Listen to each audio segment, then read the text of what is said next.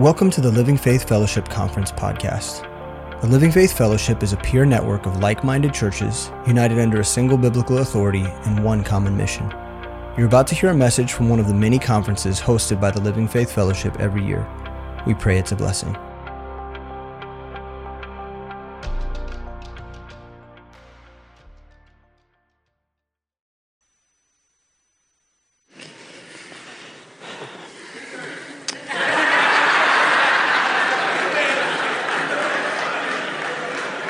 If I could sing like that, that's all I would ever do. Hey, Pastor, how you doing? It is well. And I would just let it, I would just wash you in my beautiful lyrics 24/7. I'd sing my sermons, but, not all of us. Man, thank you, brother. That was amazing. We don't have the air conditioning on. That's not what's happening right now. The big rooftop unit blew a belt, and so we're praying for a new belt. I hear one's on the way. But this is mission focus. So we're going to endure hardness as good soldiers. If your neighbor's whining about the cold, tell them shut up. And then snuggle them, right? Just pull them in, love them up. Just like Chris said, if you're cheek to cheek, you're sharing body heat, and praise the Lord. So that'll be a good time. Father, I thank you for Randy and just his willingness to, even in that way, just make an investment in us. Lord, I thank you for my brothers in Africa, and Lord, their heart for you, for the gospel of Jesus Christ to be seen, heard, known, realized, and believed on in the hearts of men and women. And Lord, I pray that their example would, through the efforts of this conference, and Lord, through your work in and through your people, the God that would multiply, that more pastors and missionaries and, Lord, more churches would come to the concrete conclusion that, so help us, God, by your grace, we're going to go and we're going to make disciples in the nations for your glory. You're worthy. And Lord, thank you for allowing us to be a part.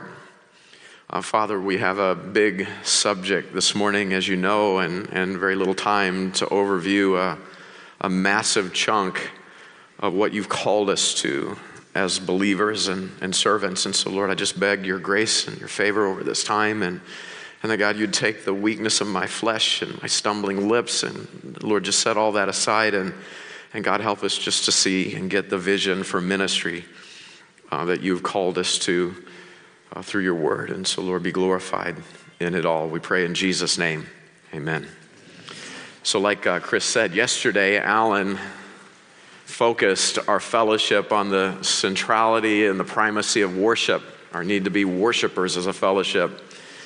And so today, I want to just lay out our objectives up front. I want to direct our focus to how we want to support as a fellowship local churches in their ministry, in their local church ministry to win, train, and send. And so tomorrow, Jeff will do the same thing for us as a fellowship to develop and support missions in our local churches, to support them as a fellowship.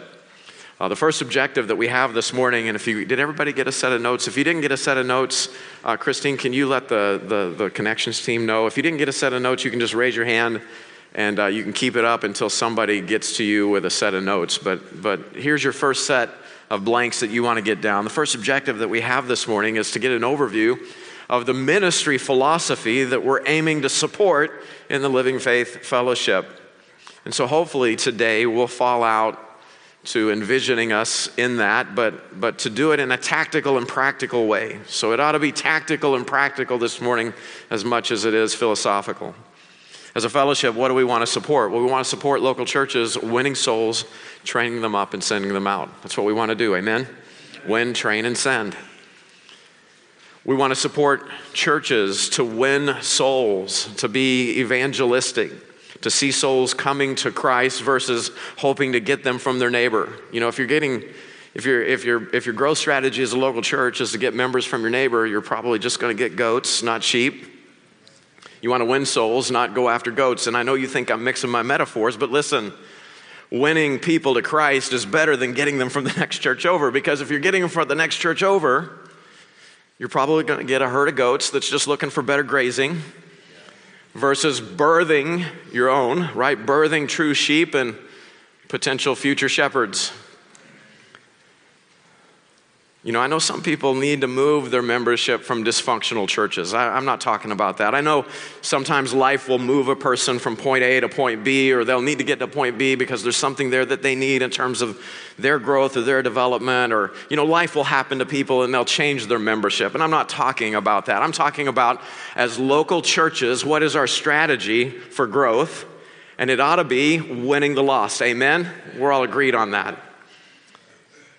We want to support disciple making and leadership equipping, leadership building within the context of our individual local churches. That ought to be our objective. And so we'll give, you know, the examples that I have to give are from our ministry life here at MBT. And so as I give you some of these examples, don't think that I'm trying to mandate anything in terms of the details of our ministry model in any local church, but I use them by way of example, and hopefully in terms of the biblical principles that we're talking about, you're going to see readily how you are adapting those examples in your local church context, or maybe, Lord willing, how you need to adapt some of these examples in the local church context. But here is our basic set of goals at MBT. Go ahead and throw that up on the board. We want to be a soul-winning, disciple-making, leadership-equipping, sending church.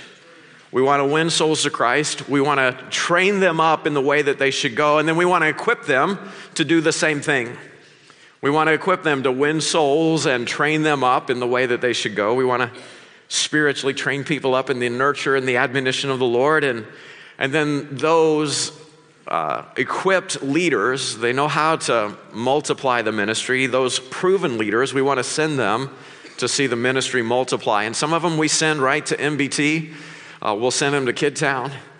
We'll send them to start a new Sunday fellowship where, you know, these Sunday fellowships that we have, these are just incubators for people to grow in ministry leadership. To learn how to lead people, as much as they are places where people can get accountable with a smaller group of people. Proven leaders we want to send to multiply, and some of those will be sent across town, some will be sent across the nation, and others will be sent across the globe to reproduce a soul-winning, disciple-making, leadership-equipping, sending church. That ought to be our DNA. And so we want to do that. We want to win our own.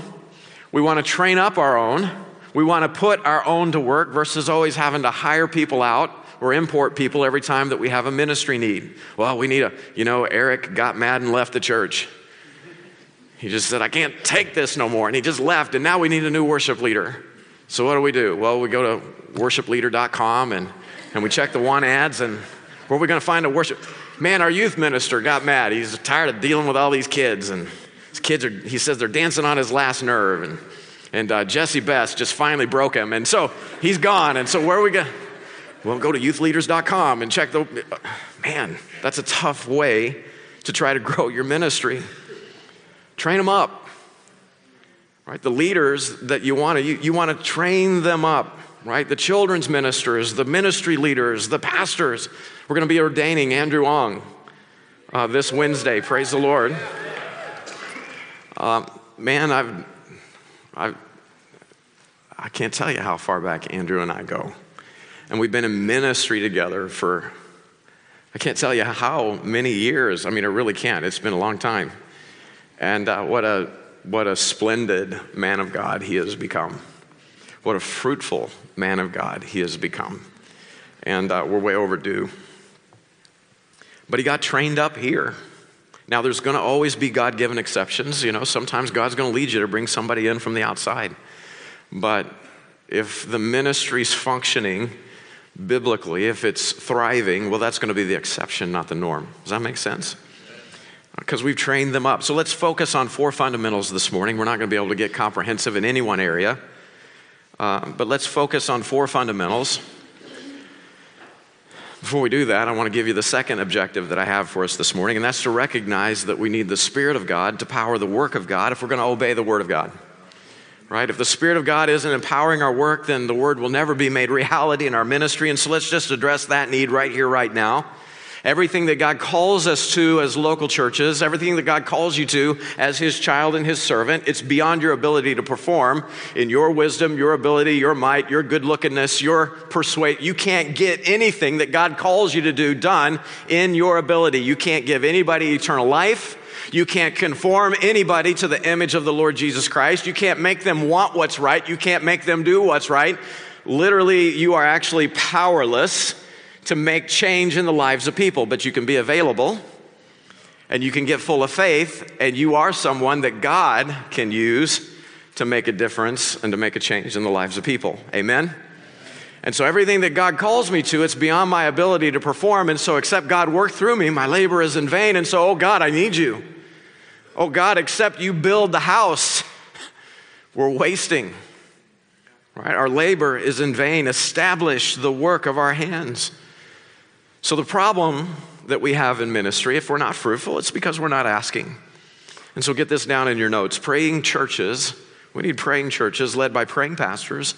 That's what's required for true fruit-bearing ministries. We have not because we ask not. But oh man, when we ask, can I just tell you, we have a prayer hearing and prayer answering God. He delights. When we call on the Father in submission to His word, when we call on the Lord out of the promises of His word to us, when we pray in faith, God delights to hear our prayer. If we're going to be fruitful, we got to be empowered. You know, here's the illustration that we came up with. You know, a farmer can do everything right, and he can work that field perfectly. And he can plant that seed. He can do everything that he needs to do. I mean, he can fertilize. He can do everything, but he's still got to pray for rain, doesn't he? Because if he doesn't get that rain, right, then he's going to be a failure. He needs the work of God in order to be fruitful. And so outside of our dependence on God, our fruitfulness as a ministry is never going to be sustainable, nor will it propagate to future generations. You know, there's fruit in this generation. Will there be fruit in the next? Well, not if they're not taught to pray. Churches need to call on the Lord. God, we see what you called us to. We see the promises of your word. We know that you desire for us to be fruitful. You want fruit to abound to our account at the judgment seat of Christ. We see all of that. So God, unless you make it rain, unless you pour out your blessing, it's vain labor. I tell our church this all of the time, and I feel like maybe I'm going to wear it out as a mantra, but I don't know what else to do. I don't know a better way to explain it.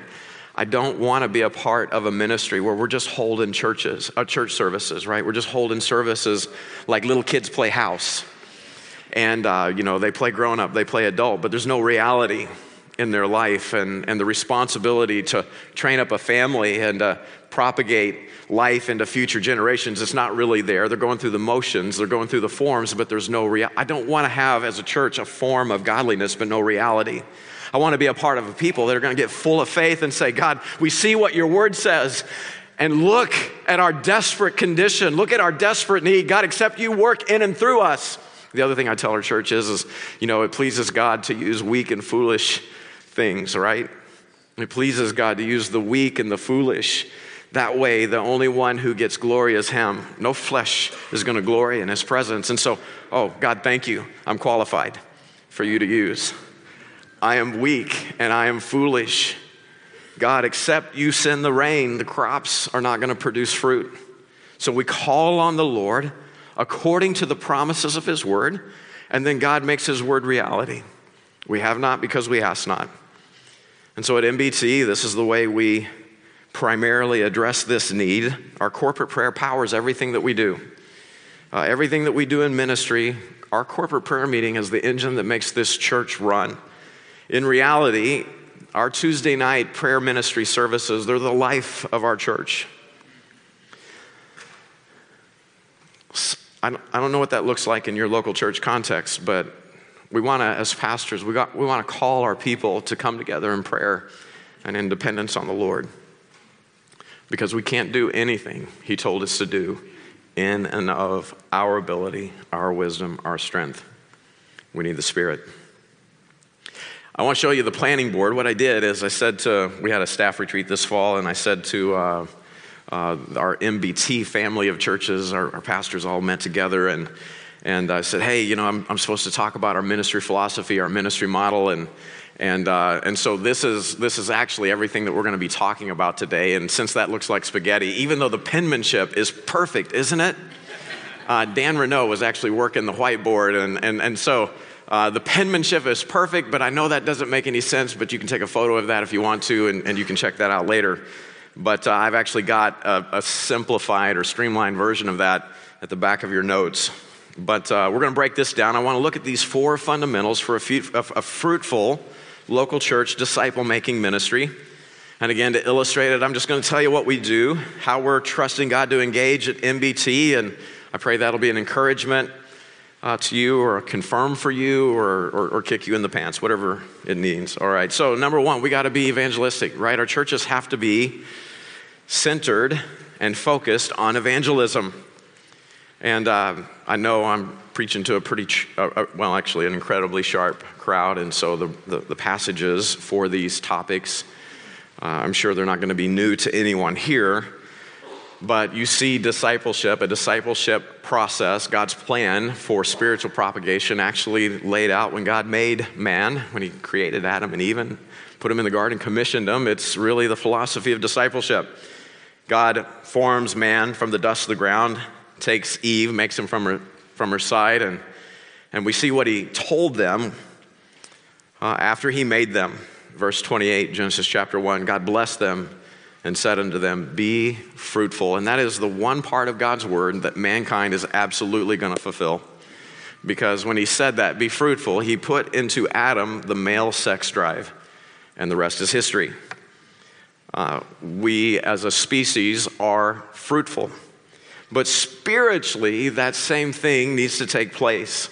As believers in the Lord Jesus Christ, we need to be fruitful. And the way that we're fruitful, right? Faith comes by hearing, and hearing by the Word of God. We have to believe on the gospel of Jesus Christ. Well, how are we going to believe on the gospel of Jesus Christ unless somebody tells us? Somebody's got to put on their feet. Their feet have to be shod with the gospel, right? The gospel of peace. They got to be prepared to be able to preach that message. So they got to be sent. That's why we have the Focus Conference. But here's how we got that gospel. Here's how we got the Word of God. In Ephesians chapter 4 and verse 11, the Bible tells us that God gave some apostles and some prophets. That's how we got the Word of God, and He confirmed it through their ministries, signs and wonders. Oh my goodness, the Jewish people, the Jewish believers authenticated the message of God, and now it's been handed to us. That's how we got the Word of God, the apostles and the prophets. But then He gave some evangelists, and that's how the Word of God got into your heart. An evangelist opened up the Scripture and gave you the gospel of Jesus Christ. So if we're going to be fruitful disciple makers, first of all, we got to go win souls. Amen? We got to win souls. We must go and preach the gospel. So evangelism, get this down, must be intentional and continual. It must be an intentional and continual focus in our local churches. So here's a key concept that goes with that. In the Living Faith Fellowship, we want to support churches in keeping their evangelistic fire fueled. We need to keep our evangelistic fire fueled. That's why 2 of our tracks in this conference are focused on evangelism. Evangelistic methods. If you're a newbie, if you haven't seen the concept of just Bible study as evangelistic outreach, you want to be right here in this room because we're going to talk about using the Bible as a gospel tract from creation to Christ, from Genesis to Jesus. Let's invite the lost into Bible study with us. Let's open up the Scripture, and let's if you've only got 5 minutes to share the gospel, great, share the gospel in 5 minutes. But if you can do it in 5 months, praise the Lord, that's better. Amen? Now they've got a biblical, more comprehensive understanding. And so by the time you get to John, half the people you're in Bible study with, they've already seen the gospel coming and believed on it. It's just an amazing way. You open that Bible and it just opens people up. It is the ultimate human can opener. I mean, it will just open you up, take you apart, put you back together. The Word of God is alive. It's powerful. We need to get full of faith that this book is enough to change lives. Just get their eyes on that book and it will transform them. Then we're in the other track. We're just talking about what we're doing in our local churches. We're trying to inspire and conspire on how to be effective in our evangelism. And they're crowding out in the trailer. And because evangelism is, again, it's another thing that's beyond us at MBT. We're not masters of evangelism. Twice a year, we take 3 weeks of prayer and fasting. As a matter of fact, at the conclusion of this conference, we will enter into 3 weeks of prayer and fasting, and that will primarily be for winning the lost. We're going to basically, like the Graham organization teaches people to do, we're going to make a list of 5 to 10 people that are lost, that our heart is burdened over, and we're going to fast and pray over them, and we're going to trust the Lord to open a door with at least one of them at the conclusion of that 3 weeks of fasting and prayer. And so help us God by His grace, He's going to use us to lead some, more people to Christ. We're going to trust the Lord that by spring we're going to be back in discipleship trouble again. We don't have enough disciplers, That's why. Okay, John chapter 15 tells us why. In verse 8, why do we need to pray? Jesus said, if you abide in me and my words abide in you, you shall ask what you will, and it shall be done unto you. Herein is my Father glorified, that you bear much fruit, and so shall ye be my disciples. And you guys have heard the mission that God has given us. Christ came to seek and to save that which was lost. Man, we are lost in our sin. We have lost our relationship with God, the image of God. And man, Christ's willingness to come and take our sin to the cross of Calvary and suffer the wrath of the Father in our place. I mean, He gave everything in order for us to be called the sons of God. So shall you be my disciples. That is our mission. So every disciple we get, every disciple that we make, well, we ask for them. That's how we get our disciples at MBT. We pray. We fast and we pray, and we trust the Lord to win people to Christ. There's a gentleman that wrote a book, Lee Thomas. Is anybody familiar with this book? Effectively, right? Praying Effectively for the Lost. I would highly recommend anybody get this. You can Google it, and the PDFs, people are ripping this guy off left and right. They're posting PDFs all over the internet. I thought we might have had another box of these, and I'm last minute thinking about it. If I'd have been on my game, I'd have bought a copy for everyone. So since I've just got 7, these will go to the first 7 missionaries that want it. We'll just place this right here, okay? But in Praying Effectively for the Lost, this guy does an excellent job of showing how to know biblically how to pray for the lost, how to see people delivered from darkness to light, asking the Lord. I'll give you a little bit of a warning. There's one point that I don't necessarily agree with Pastor Lee on. He says that you have to bind Satan in order for somebody to be saved. And it is true. You're either in your Father in heaven's family spiritually, or you're of your father the devil. You're in his family spiritually. And if you're going to rob Satan, right, the strong man has to first be bound so that you can haul in this case, his kid off. And so I agree with that. Satan needs to be bound in the life of the believer.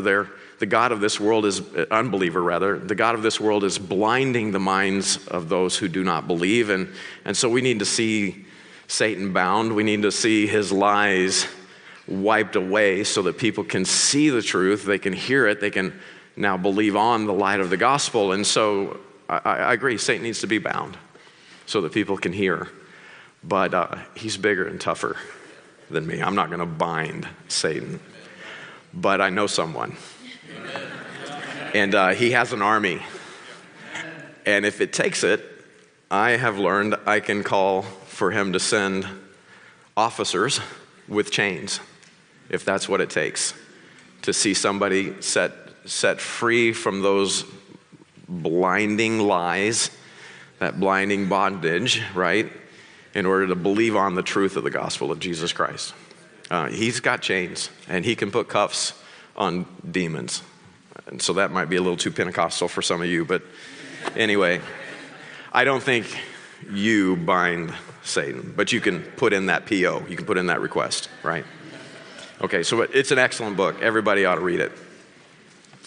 Every disciple we make, every disciple we get, we ask for him. But we got to be intentional, and so we have groups regularly. Our groups hit the streets, and I'm not against confrontational evangelism. We want to support that. So many people come to Christ because somebody just walks up to them and starts engaging them over their eternal soul. We ought to pass out tracts. I don't know if we got the other track back in. I don't remember if we printed the other track, but we stole Cold Blaze's track, and we're using that. That's a great track. You can pick a copy of that up in the lobby. I hung out with you guys in Ocala this last year, and I'm like, that is the most amazing track, and so we stole it. But then our activity, we ought to get organized in terms of our activity. And so Friends of Internationals, right? That's a strategic outreach. We intentionally build relationships with those who are new to our city with the goal of loving them in Jesus' name. And the inevitable byproduct of that objective is they want to hear what we believe. And we walk right through that open door.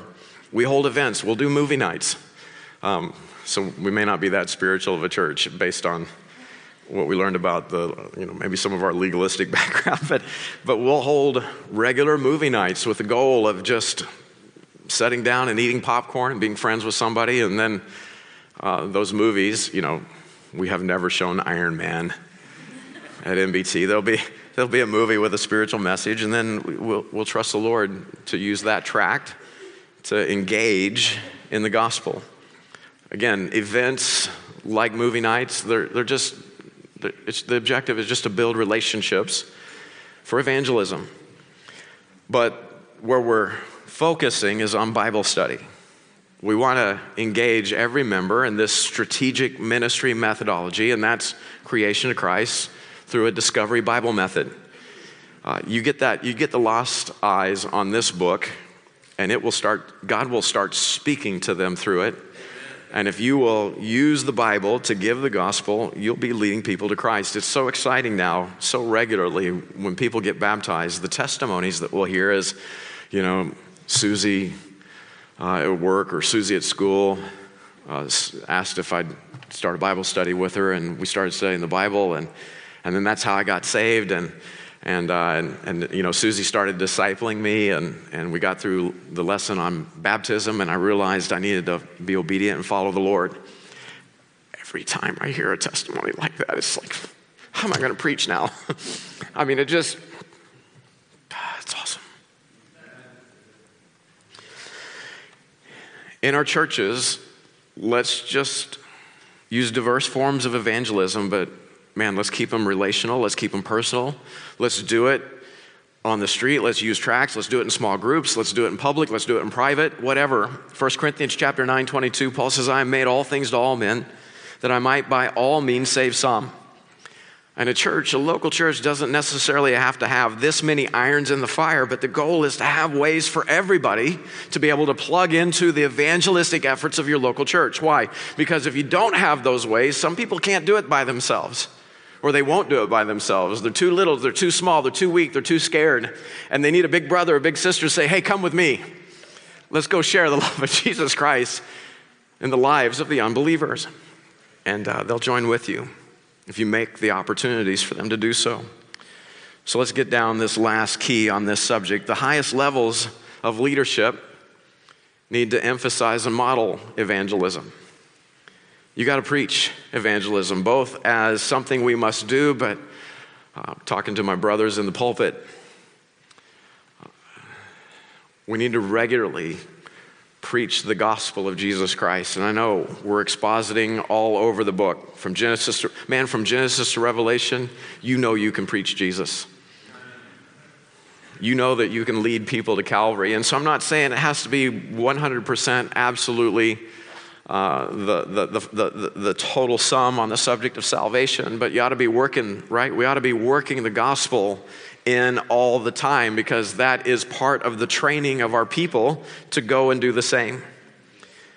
We need to be leading people to be envisioned and full of faith to engage in evangelism themselves. And so we can never be done talking about it, and we can never be done supporting it as the activity in our local churches. And that brings us to number 2, discipleship.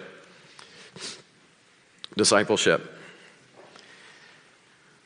Adam and Eve weren't just told to be fruitful, they were told to multiply. And that's why God gave the church pastors and teachers. And you see in verses 12 through 15, it's so that every member can be equipped as a minister. And the goal is that every member can learn the Word of God so they can invest the Word of God in their local church context so that the whole church can be edified. Verse 16. We've got dates for our discipleship conference. That's the 15th through the 18th of March. So we got a whole conference on this. And so here's the short version on discipleship. But it goes like this. If you're going to make a disciple out of somebody, they first have to count the cost. We need to make sure they understand they're not signing up for a program or another Bible study, a friend. No, they're getting ready to lay down their life following God, not according to how they feel or think, but according to what the Lord says over their life. They got to count the cost. And so we formalize that process here at MBT with the cost of discipleship class, and that absolutely has helped us focus our prospective disciples. From the beginning of this process, I've believed on the Lord Jesus Christ, but am I going to follow him? Well, what's it take to follow him? It's going to take everything. You're going to have to lay down your life. And so taking up your cross is just the beginning, but then we got to keep envisioning people that they must continually, it's like Brian said last night, daily you're surrendering. Daily you are back on that altar, a living sacrifice. You have to continually surrender and be purposed as a disciple. And so from COD, once they start the discipleship course, Pastor Morgan will set up regular times of refreshing. We want to meet with all of the disciples. And so, Pastor Morgan, how often do we do that now? Is it twice a year? 2 times a year, Pastor Morgan meets with, not the disciplers, he meets with all the disciples to remind them that it's going to cost everything if you're going to follow through, if you're going to be a disciple.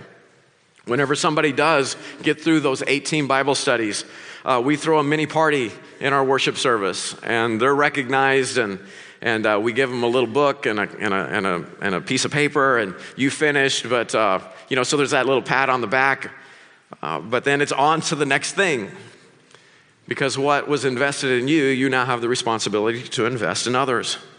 So the objective is, we don't just get people through 18 lessons, we establish 4 goals in their life. And what are those 4 goals? The first one we talked about yesterday. Goal number 1 is what? Worship. Goal number 2 is what? Word. Goal number 3 is what? Local church, right? Goal number 4 is what? We establish them with us in ministry. They join the team. So it's not just an academic pursuit, but it's a way of life. We're not trying to get people in classrooms. We want to promote a dynamic relationship between the discipler and the disciple. It's a father-son, parent-child relationship. They're not just giving them the data, giving them facts, information, knowledge. Paul says that's a problem. 1 Corinthians chapter 4, verse 15 says, "For though you have 10,000 instructors in Christ, yet have you not many fathers, for in Christ Jesus I have begotten you through the gospel." In other words, Paul's saying to his disciples, "You're mine. I'm taking responsibility for you." So transfer of life is prioritized over transfer of knowledge only. Why? Because if all you're doing is getting data to your disciple, you're setting them up for failure.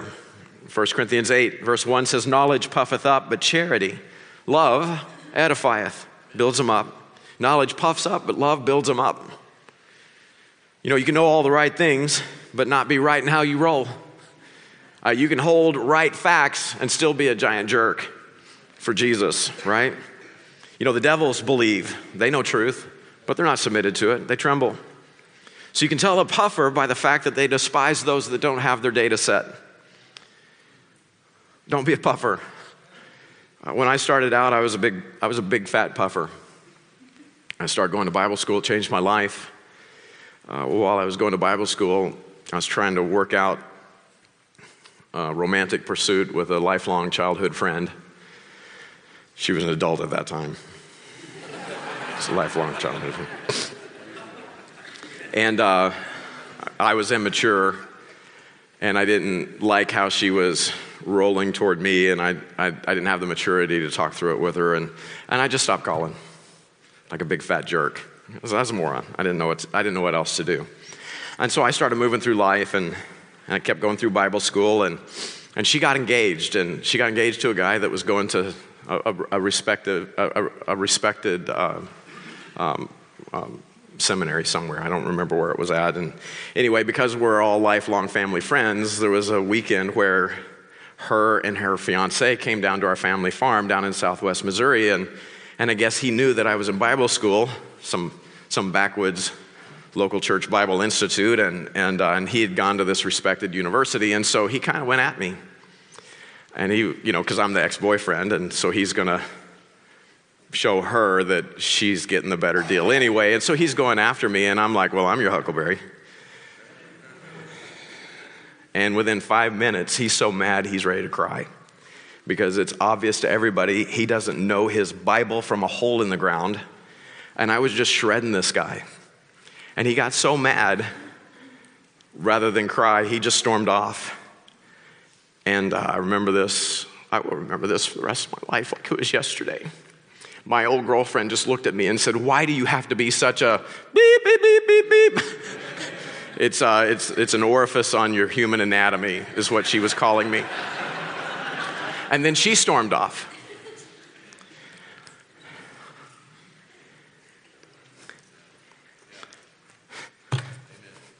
And I realized it's true. I'm a big, giant beep, beep, beep. Brothers and sisters, don't you know that what God has given us, the data set, the doctrine of God's word that he's given us in the Living Faith Fellowship, don't you know how precious that is? I don't know about you, but it changed my life. And so having what we have in the Living Faith Fellowship, that shouldn't make us despise everybody else. It should make us desperate for those that don't have what we have. Those that are wise in their own conceits, we ought to be broken over them, that they would have the same truths that blessed us. I don't know about you, but the stuff that has been given to me has changed my life, and I want that for others. And so we need to roll in a way that's winsome. We need to approach people. We need to come alongside people and say, "Hey, can I share something with you that's changed my life?" Versus, "You're a moron and I want you to know it." Well, of course they're a moron. Let them figure it out. They will. So we want to support discipleship that produces followers of the word that love God and love God's people. Why? Because as much as discipleship is 18 studies, it's also a life-on-life investment. And outside of love, you're not going to get it done. If you can't say to that person, "My heart yearns on you, and I see your lack, I see your need, and I want you to have what God's given me, I want to share." Be an ambassador, be a fisher, right? Be a reconciler. And God will use you. So our discipleship exchange, it's not just transactional, it's transcendent. It's transcendent because it pulls people out of themselves and activates them as agents in Christ and for Christ's kingdom. It moves them beyond building a life for themselves in this world and moves them into a cause that's worth sacrificing everything for. So our desire is to promote parental investment in our disciples. And so here's the key. The highest levels of leadership must emphasize and model discipleship. Just like evangelism, we got to be talking about it, brothers, all the time. Our leaders need to be talking about it all the time. We need to be modeling it all the time, because if it's not a big deal to us, then why would it be a big deal to our churches? Praise the Lord, there's the heat is back with a vengeance. So there it is. That wasn't the rapture. Some of you thought, here we go. That's the HVAC.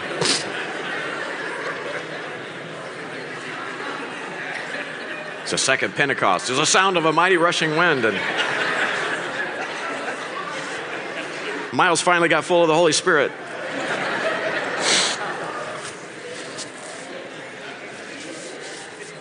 Because the fourth goal of discipleship is to establish the disciple with us in ministry, and this is critical.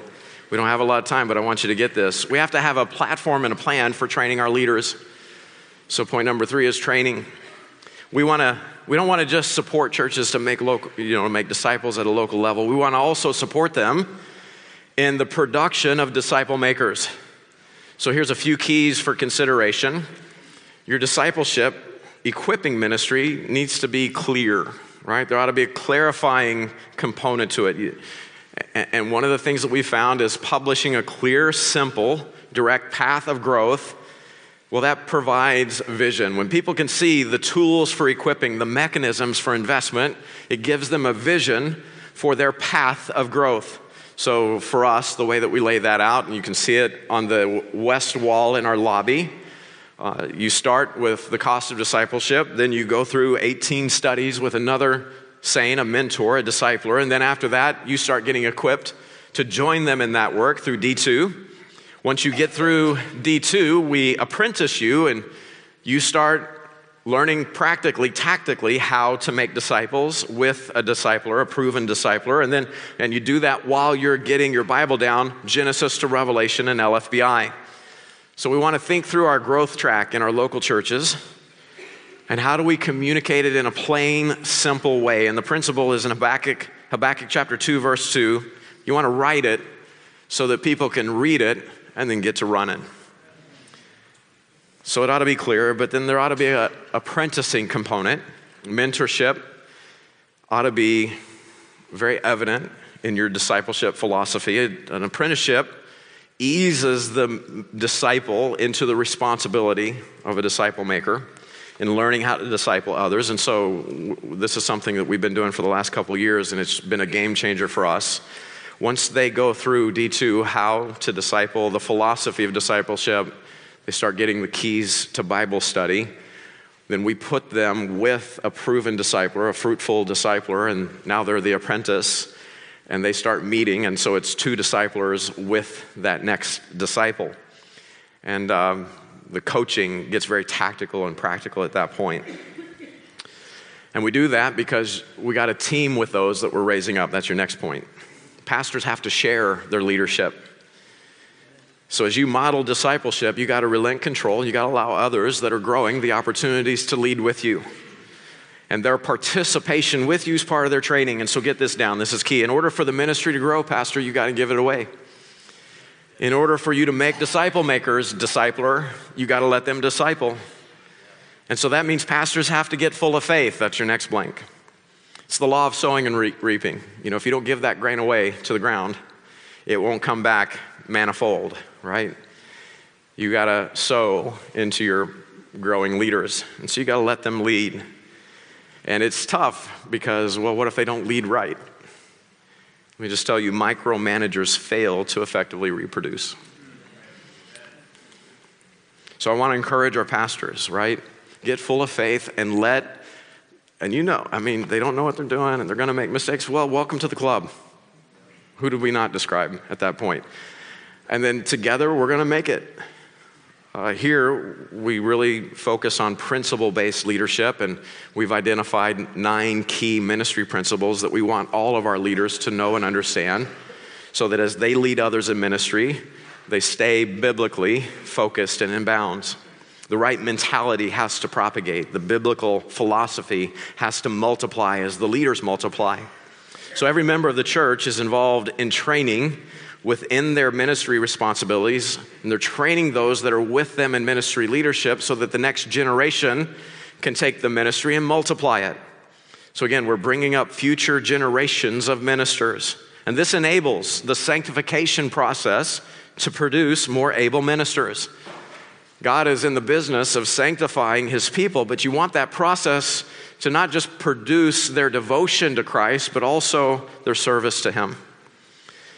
And that means you're going to have to watch and discern their character as they grow. Again, in Ephesians 4, we have pastors and teachers in order to get the lines on the court of ministry so that the members can engage in the game of ministry with confidence, so that everybody can see when a leader gets out of bounds, and then we can just call foul, we can retrain, and then we can get back into the game. Whenever a leader messes up, you don't fire them. You come alongside them, you encourage them, you correct them, you train them. Now, if their heart is to be, a Nimrod, well, then that's another matter. But if they're just stupid like you and me, well then praise the Lord. That's somebody that we can work with.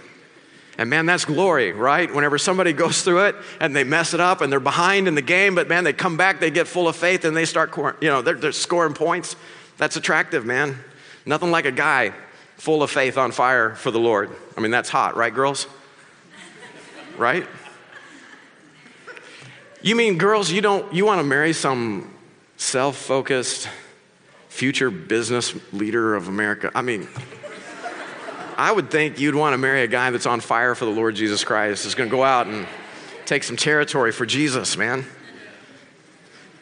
Okay, so in these last two categories we've just described here at MBT, literally over 2/3 of the people that attend, they're in that equipping process. And you say, well, what about the other third?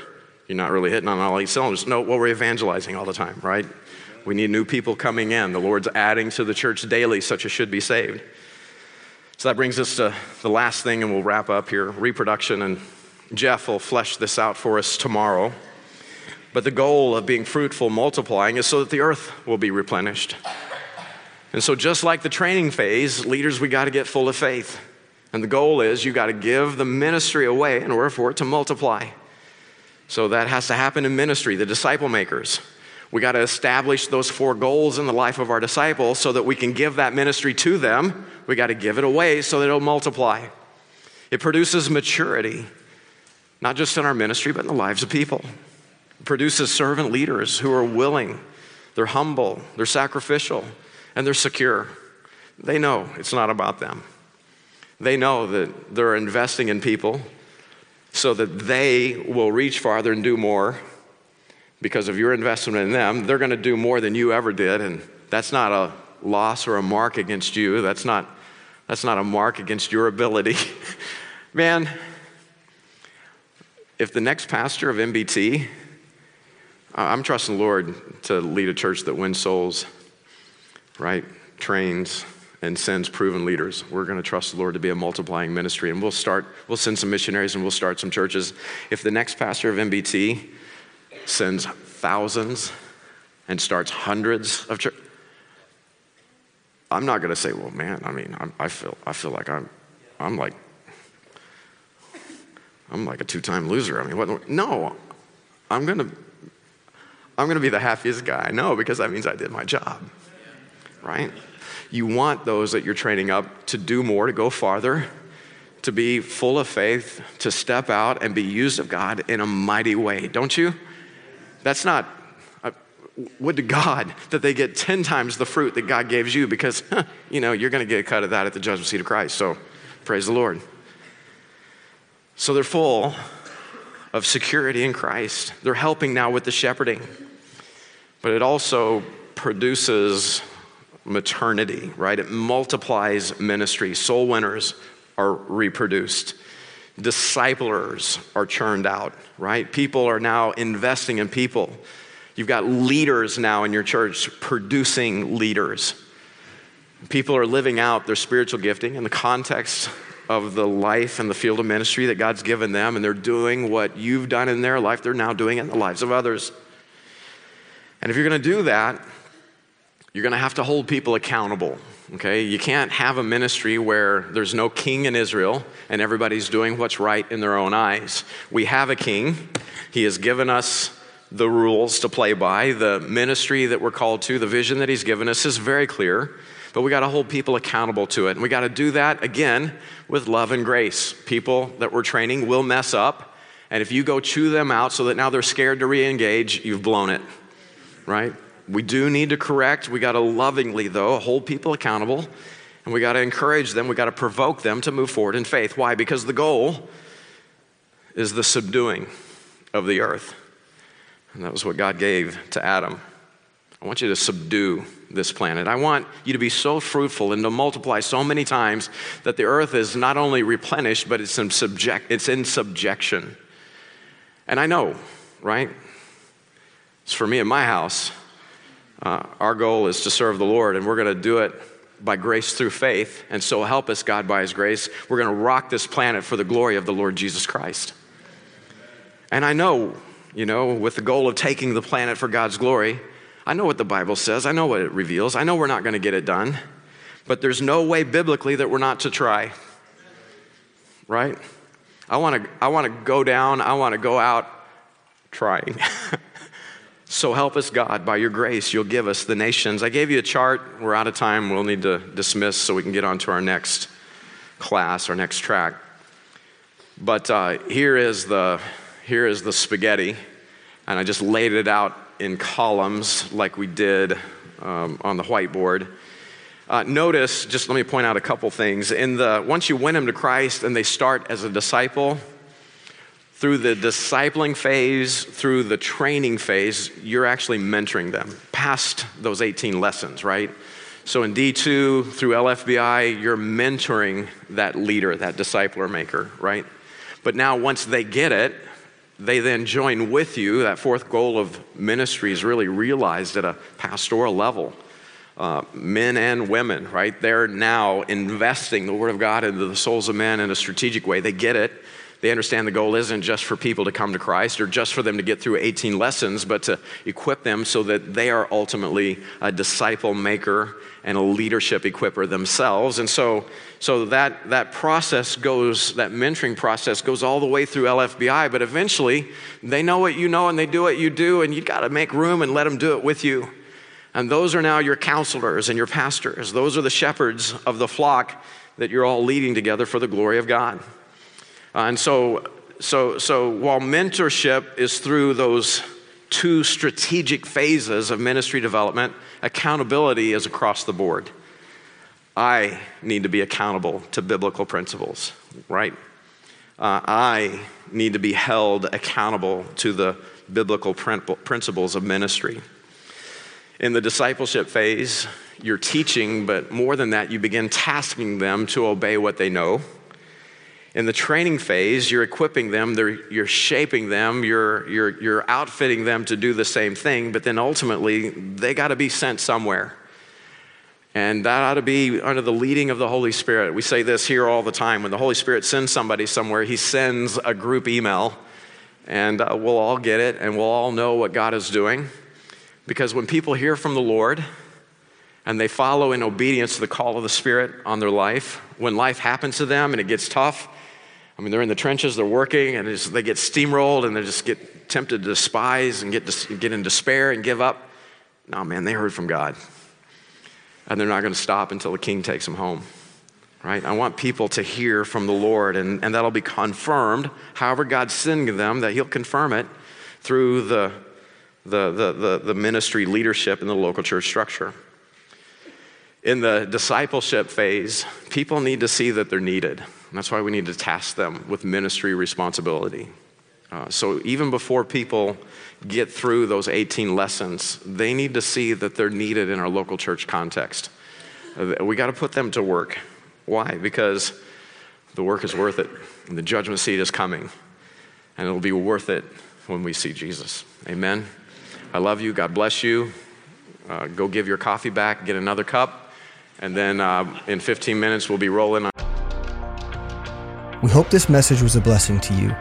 If you're interested in learning more about the Living Faith Fellowship, visit lffellowship.com. God bless.